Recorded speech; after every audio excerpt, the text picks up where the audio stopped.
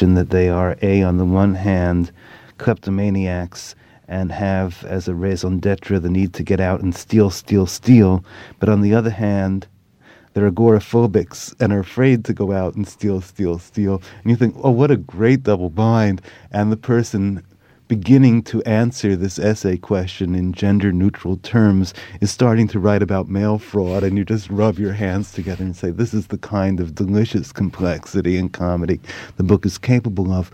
But why the double binds?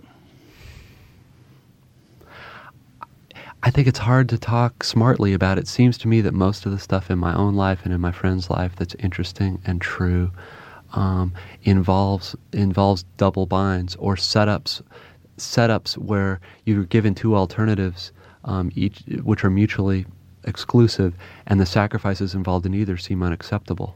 I mean, one of the big ones is the culture places a huge premium on achievement. I mean, I went to like this real hoity-toity college, and as you know, and everybody's like now a millionaire on Wall Street. Anyway, how both to work hard enough and invest enough of yourself really to achieve something, and yet retain the sort of integrity so that you've got a self apart from your achievement. I mean, even something as banal as, you know, the modern woman can have it all. She can have a family and a deep, fulfilling relationship with her children while being, you know, a CEO of a successful company. I mean, it's as if the culture is some Zen teacher, you know, whacking us no matter what we do. It's very interesting. I'm not really quite sure why we set it up that way. I got to tell you, I'm worried these answers are just sounding totally insane. They're great questions, but it just seems to me like a lot of this is stuff that we could talk about for 3 hours.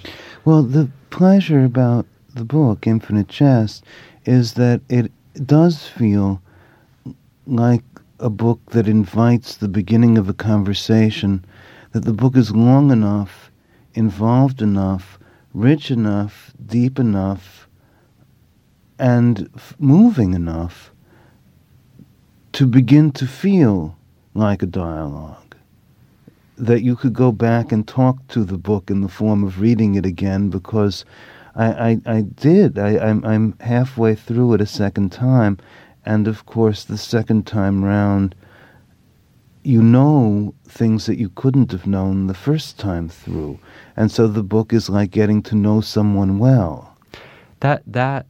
I mean, yeah, it's designed to be a book. I mean, this is probably a little pretentious to write a book this long and have it be designed to be read more than once. That, for me, wasn't the thing that was really hard and really scary. The really hard and really scary thing was trying to make it fun enough so somebody would want to. And also how to have it be fun without having it be reductive or pandering or get co-opted by the very principles of commercialism and, you know, like me that the book is partly about. And that stuff was real migraine producing. I've been speaking to David Foster Wallace on the occasion of the publication of Infinite Jest. Thank you for joining me. Thank you. My associate producer is Melinda Siegel. The engineer today is Scott Fritz. I'm Michael Silverblatt. Join me again next week on Bookworm.